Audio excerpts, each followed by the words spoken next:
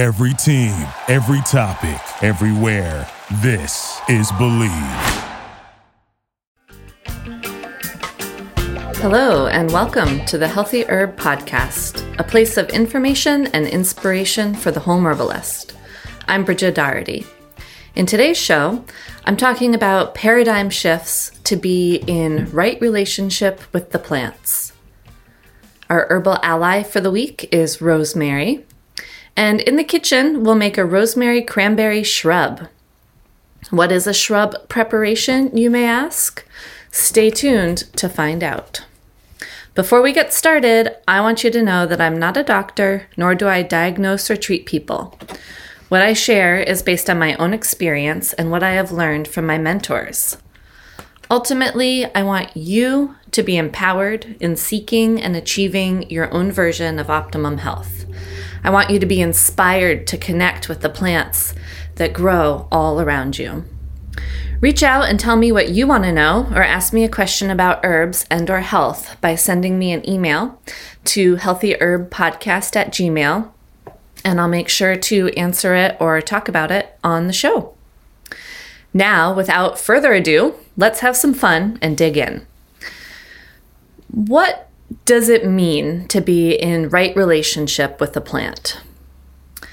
The term right relationship speaks to the understanding of our own personal well-being as it's connected with the well-being of others and with the earth, and also how the well-being of others is directly related with our own well-being. So how can we best understand and act from a place of right relationship? And in this case, I want to specifically talk about being in right relationship with the plant communities, individual plants, and the green world in general. It's kind of a big topic to undertake. And so today, I just want to skim the surface, talk about maybe some of the first entry points into entering into a right relationship with the plants. And in further episodes of this podcast, we'll dig in further. And I would love to hear any of your thoughts as well, and so that I could share those with our community. So just as any relationship is different from another, like a person-to-person relationship, you're going to react and act differently to each person that you are in relations to. And this is the same with plants and animals and whatever else we are relating to, our local ecosystem, our environment. So it's not necessarily a set definition or a set experience, this being in right relationship. It's a learning, a growing, an evolving, and an expansive experience. I see it as a dance, as a spiral, maybe even as a pulsing spiral where we expand, and contract, and expand and contract. So the real question is, how can we be of service to the other that we are in relationship to? And how can they help us? How can we live in symbiosis, which is we benefit each other? How can we give and receive with humility and gratitude? And I think this is especially important in herbalism and in herbal medicine, is being in right relationship with the plants, because when we approach the plants with humility and with gratitude, they are able to reciprocate and offer us so much more on so many levels, deeper levels.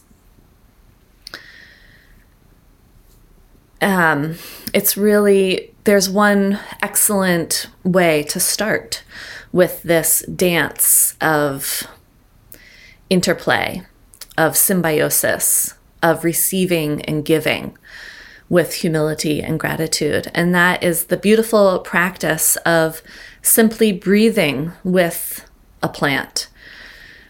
Susan Weed calls it, or says that every breath is a giveaway dance with the plants. And what that really is tapping into is every breath that we exhale is air that the plants want to inhale, need to inhale. That carbon dioxide, that is their oxygen. And then they release oxygen, and that is our breath. That is what we need to breathe in. So it's this beautiful interplay between the two of us. And if you simply just sit with a plant, even if it's a house plant, if it's winter where you are, or a tree, or in the summertime, whatever plant, or in a garden, just sit and breathe in and realize you're breathing in and being nourished by the plant's breath, and breathe out. And in so doing, you are giving nourishment and breath to the plants around you. You're actually inhaling their exhale, and they're inhaling your exhale. It's so beautiful. There are different aspects to learning and developing relations with the plants. So as I said, we'll be talking about them through the next few podcasts. But I believe ultimately that it starts with a paradigm shift, a shift of our mind, a shift of our way of thinking, and therefore our way of relating to the plants and to what is around us. In my opinion, to be in right relationship with medicinal plants, it takes a shift, and speaking specifically of medicinal plants, it takes a shift away from our current cultural medical model and way of viewing medicine. And I think that's helpful to be able to do that, if not totally necessary. So our current medical model that our generations have grown up with, our parents and our grandparents' generations, or at least mine, so I'm in my 40s, has really considered the scientific tradition of healing as the best and the dominant one. And the scientific tradition of healing is one that measures and fixes. So it will measure a person's statistics and body function markers and compare them to a set of numbers that are considered a healthy average. And then if we fall outside of what's considered the healthy average, then we're given medicine that will move us back in a specific direction that puts us within those desired numbers. So this can be quite effective, as we've seen. So if we go to a doctor and we're not feeling well, they're going to take a lot of measurements. They're going to measure our cholesterol, our blood pressure, our blood sugar, our, I don't know, you name it. They're going to take all kinds of different measures depending on what is ailing you. And then they're going to compare that to what is considered healthy. And if you fall outside of that range, then they'll give you a pharmaceutical drug that has a specific and direct action that will bring you closer to the range that they want you in. And I want to say I'm not against science. I think there's so much value in it. And I'm also not against the scientific tradition. There is a time and place for that as well. But if that's the only way that we view medicine, and that's the only way that we can comprehend and understand medicine, and then we try to take that paradigm and put it on top of plant medicine or plant healing or plant wisdom, it doesn't really work. It leads to a lot of misunderstanding and misuse of plants. I remember in college, I was in a religious studies class, and there was a discussion about a point versus a wave. And that it was very hard for science to actually study a wave because a wave is always in motion. Just as life, we're always moving and changing, and they're so dynamic. And as soon as you want to really study and understand that, science wants to halt it so you can get a good look at it. And as soon as you halt a wave, it changes and turns into a point, which is something that's very different, if not opposite, than a wave. And so when I was learning this, I was like, oh, of course. And so science, when they want to study life, so often they have to kill whatever they're studying and take it apart and look at it piece by piece. And that does have a lot of value and benefit, but in doing so, we lose the life. And so we can't study an aspect of this that's like, ever changing and super complex and super dynamic. To understand it, we try to take it apart into pieces, and it doesn't give us the full picture, and we might not ever be able to fully comprehend the full picture because it is so complex and dynamic and in constant flux and variation, which is what life is. So we have to ask ourselves, like, what is medicine and how does it work? And the definition needs to broaden outside of a pharmaceutical drug paradigm if we're to understand or even glimpse an understanding of how the complex and varied nature of medicinal plants work with our bodies, which are also extremely complex and varied. Within ourselves, from moment to moment, from season to season, and absolutely from person to person. You must understand and get to know to build a relationship with a plant in its whole form. And I think that this is what being in right relationship is. Really helps us to have an expansive thought process, including a depth of knowledge. And there's lots of ways to get to know a plant, from as simple as breathing with it, to studying it, to seeing what the science does say about it, to ingesting it in its whole form and seeing like how it reacts with your body, how its chemistry reacts with your chemistry at any given time. So I think it's really important to get to know a plant, and if you can, to get to know the living plants that grow near you. And I think this is a lot of importance of what is now called bioregional herbalism, which essentially is just connecting with the plants that grow all around you, that grow right outside your door. And we can develop relationships much better with these plants. The opposite of this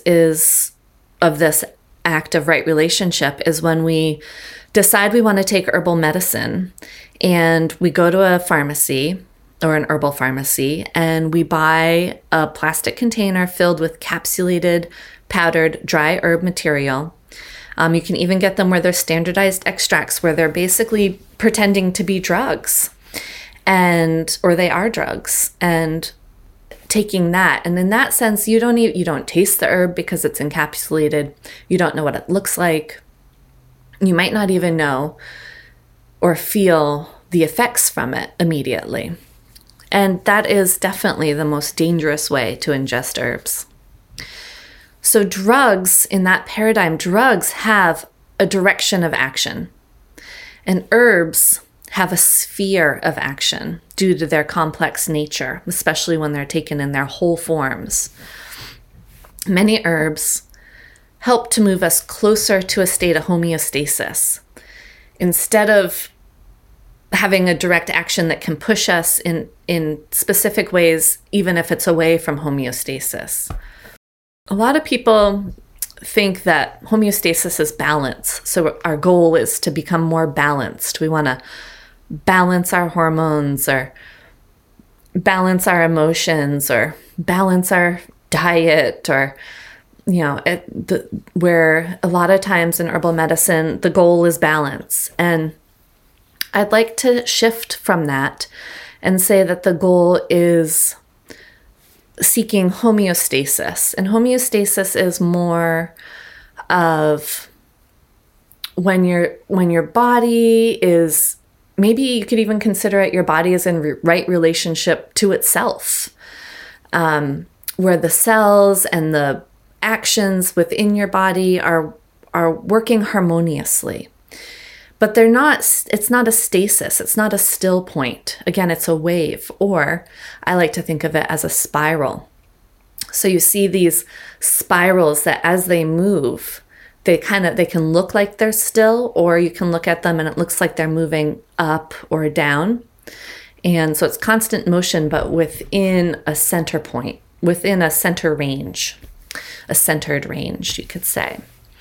And when we think of balance, if you think of a balance beam or a teeter-totter, when it's perfectly in balance, what's it doing? It's not moving at all. It's totally still. It's a straight line, and there's a child sitting on one end and a child sitting on the other end. And when they're trying to seek balance, they might go up and down, slowly, slowly, until they eventually reach the still point. But in life, there is no still point. That is the point that immediately precedes the end of life. Just like when we measure a wave, when it goes still, it turns into a point, and that is no longer a wave.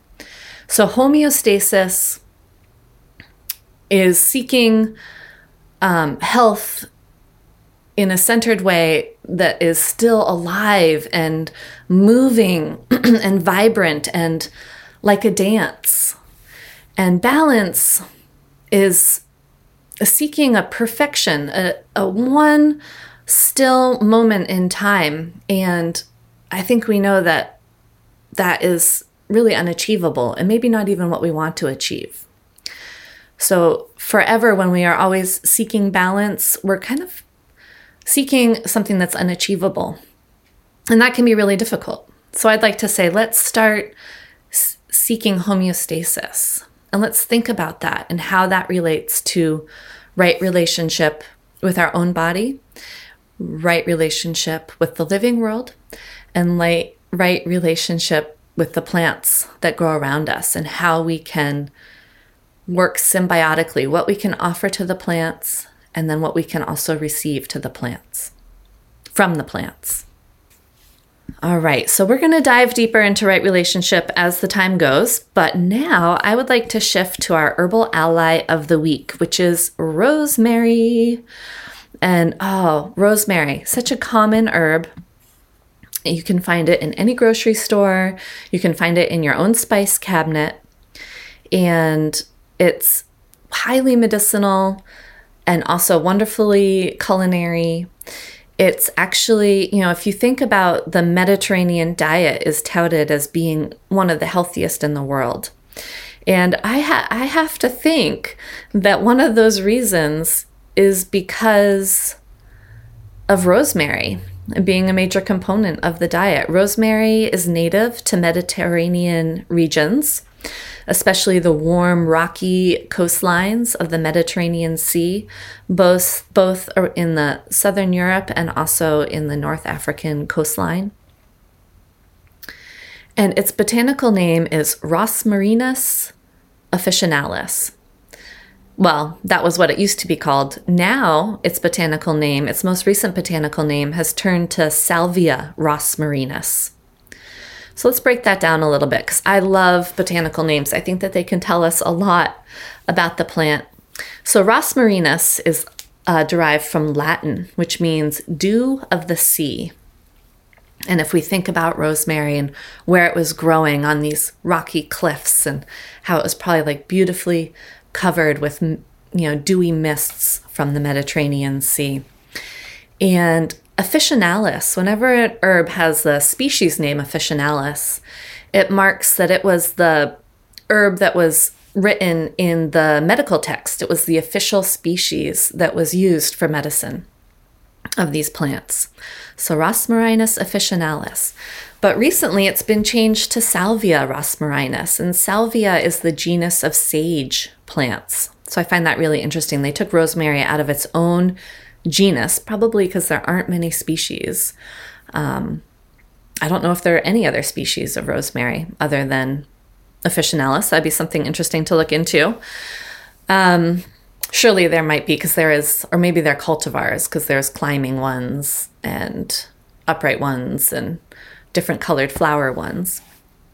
But the salvia now puts rosemary in the sage genus. And now both sage and rosemary are in the mint family, and they all have very similar flowers that are classic of mint family plants.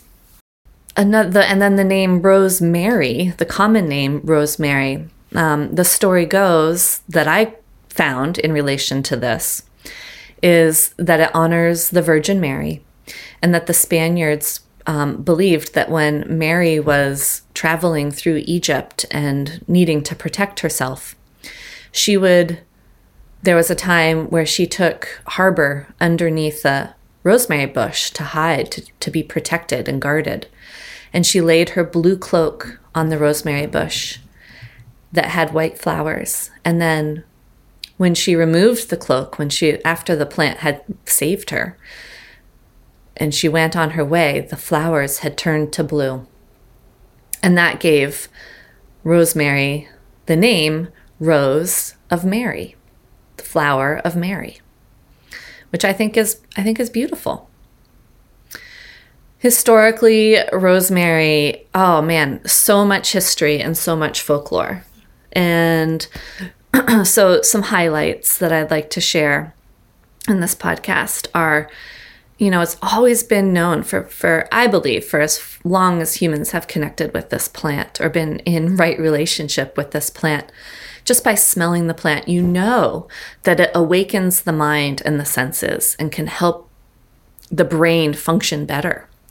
And so the ancient Greek students would wear rosemary garlands around their neck and sprigs braided into their hair that would help enhance their studies. And they'd sleep with it under their pillows to improve their memories as they slept. So it's been considered the herb of remembrance for a very long time. And due to this, it was used in ceremonies that remembrance is a key component of, both in ceremonies of death. It was often put into graves as a symbol that the dead would not be forgotten. In ancient Egypt, rosemary was placed in the tombs to remember the dead, or used in bouquets as funeral flowers, and also utilized in embalming practices of that time. Rosemary was an herb that was also used symbolically in wedding ceremonies. It was thought to help couples remember their vows and remain faithful to each other. And it was often entwined in a bride's head wreath and incorporated into bouquets and given as gifts to guests as symbols of friendship and to help remember this beautiful experience of matrimony. Really, really beautiful. It was also strewn on the floors of French churches and cathedrals so that people, when they walked on the floors, they would crush the rosemary and the scent would be released, and it would help bring them into a centered, aware state, which would help bring people in, to shift the mind and get ready for the spiritual experience in the churches and cathedrals.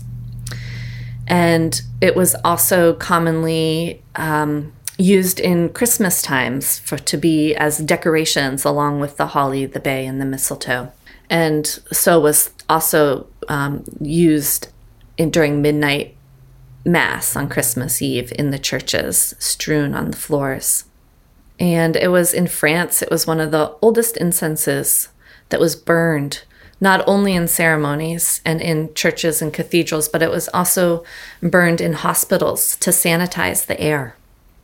And a French name for it is incensier, or pardon my non-French accent on that, but a word essentially meaning incense. And it was really seen as a protector, and it would be hung, as many herbs were, hung on doors and in walkways and around the house and around cradles and under pillows and under beds to protect people from whatever evils may be coming in or that might be entering in through dream time, and to prevent nightmares. One of the main active constituents of rosemary is the volatile oil, the essential oil. And it's known as a cure-all herb. It has so many actions across the body, and we really don't have time, unfortunately, to get into them all here now. But basically helpful for our cardiovascular system, increasing circulation, especially for people with chronically cold hands and feet. It helps to strengthen fragile blood vessels and varicose veins and spider veins, and just a general heart tonic helps to moderate blood pressure. Again, very beneficial for the scalp and the hair, and because it brings circulation to the head, and that is one reason why it's so beneficial for our mind as well, bringing oxygen and blood and nutrition to our brain.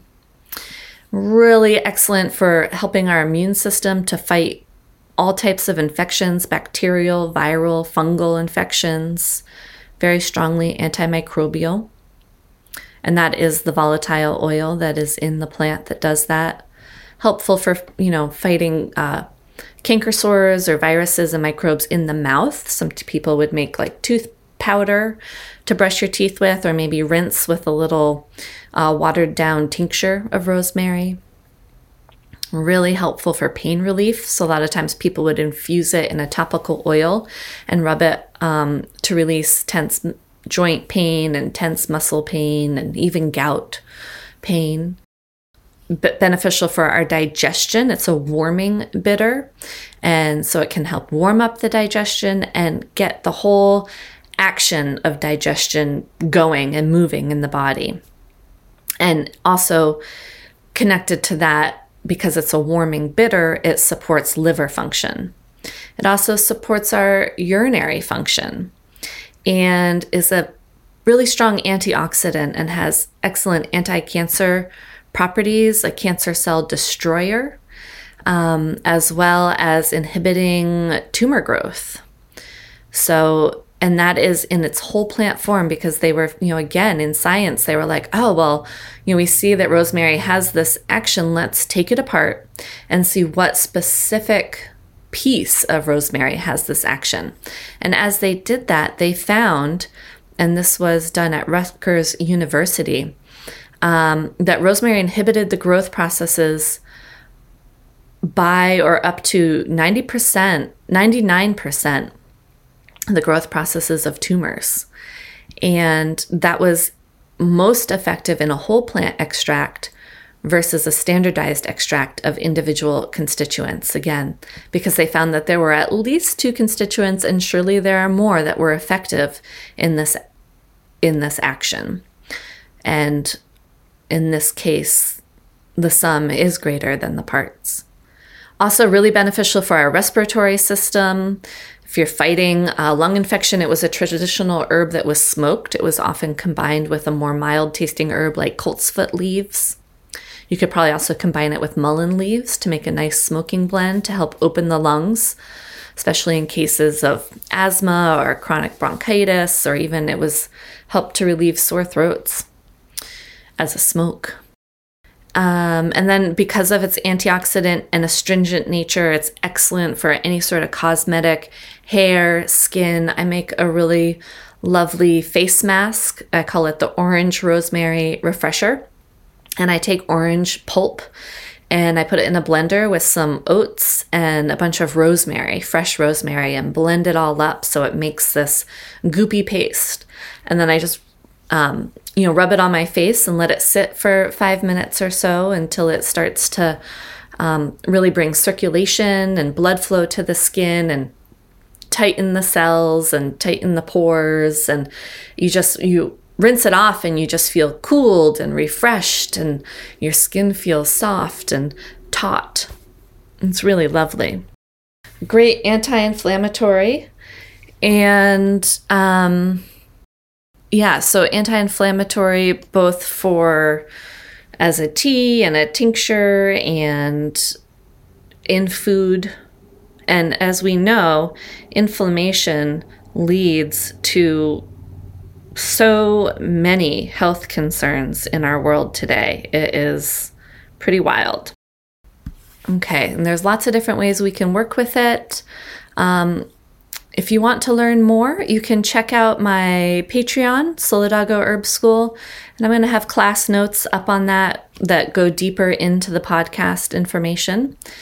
And for signing up for Patreon, you will get a free ebook that's all about rosemary, because I've really enjoyed delving deep into rosemary and all of its benefits.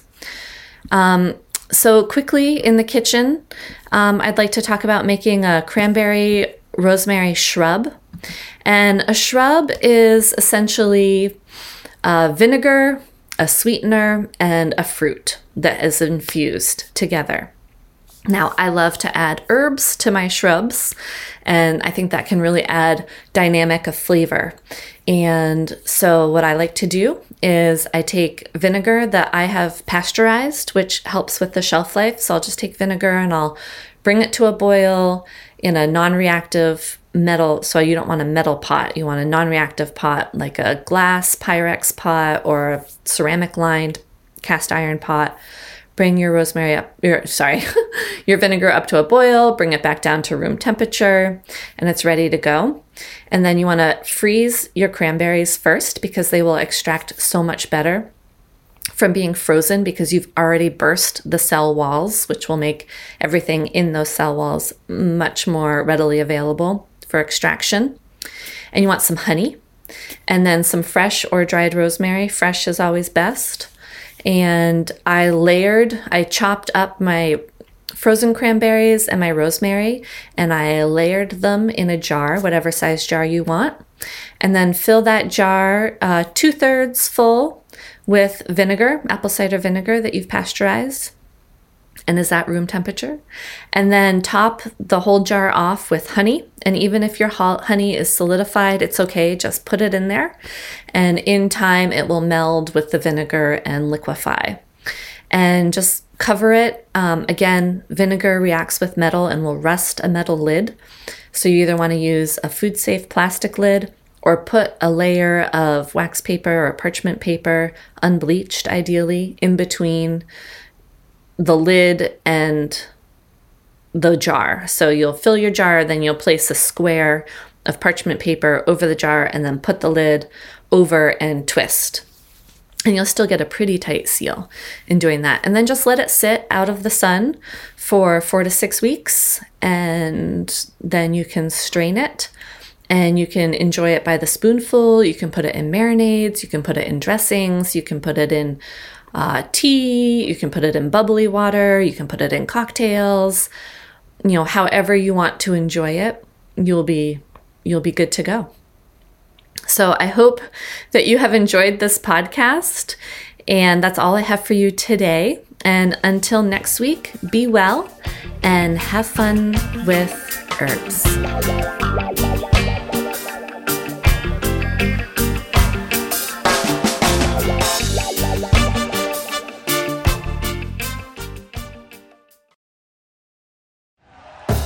Thank you for listening to Believe.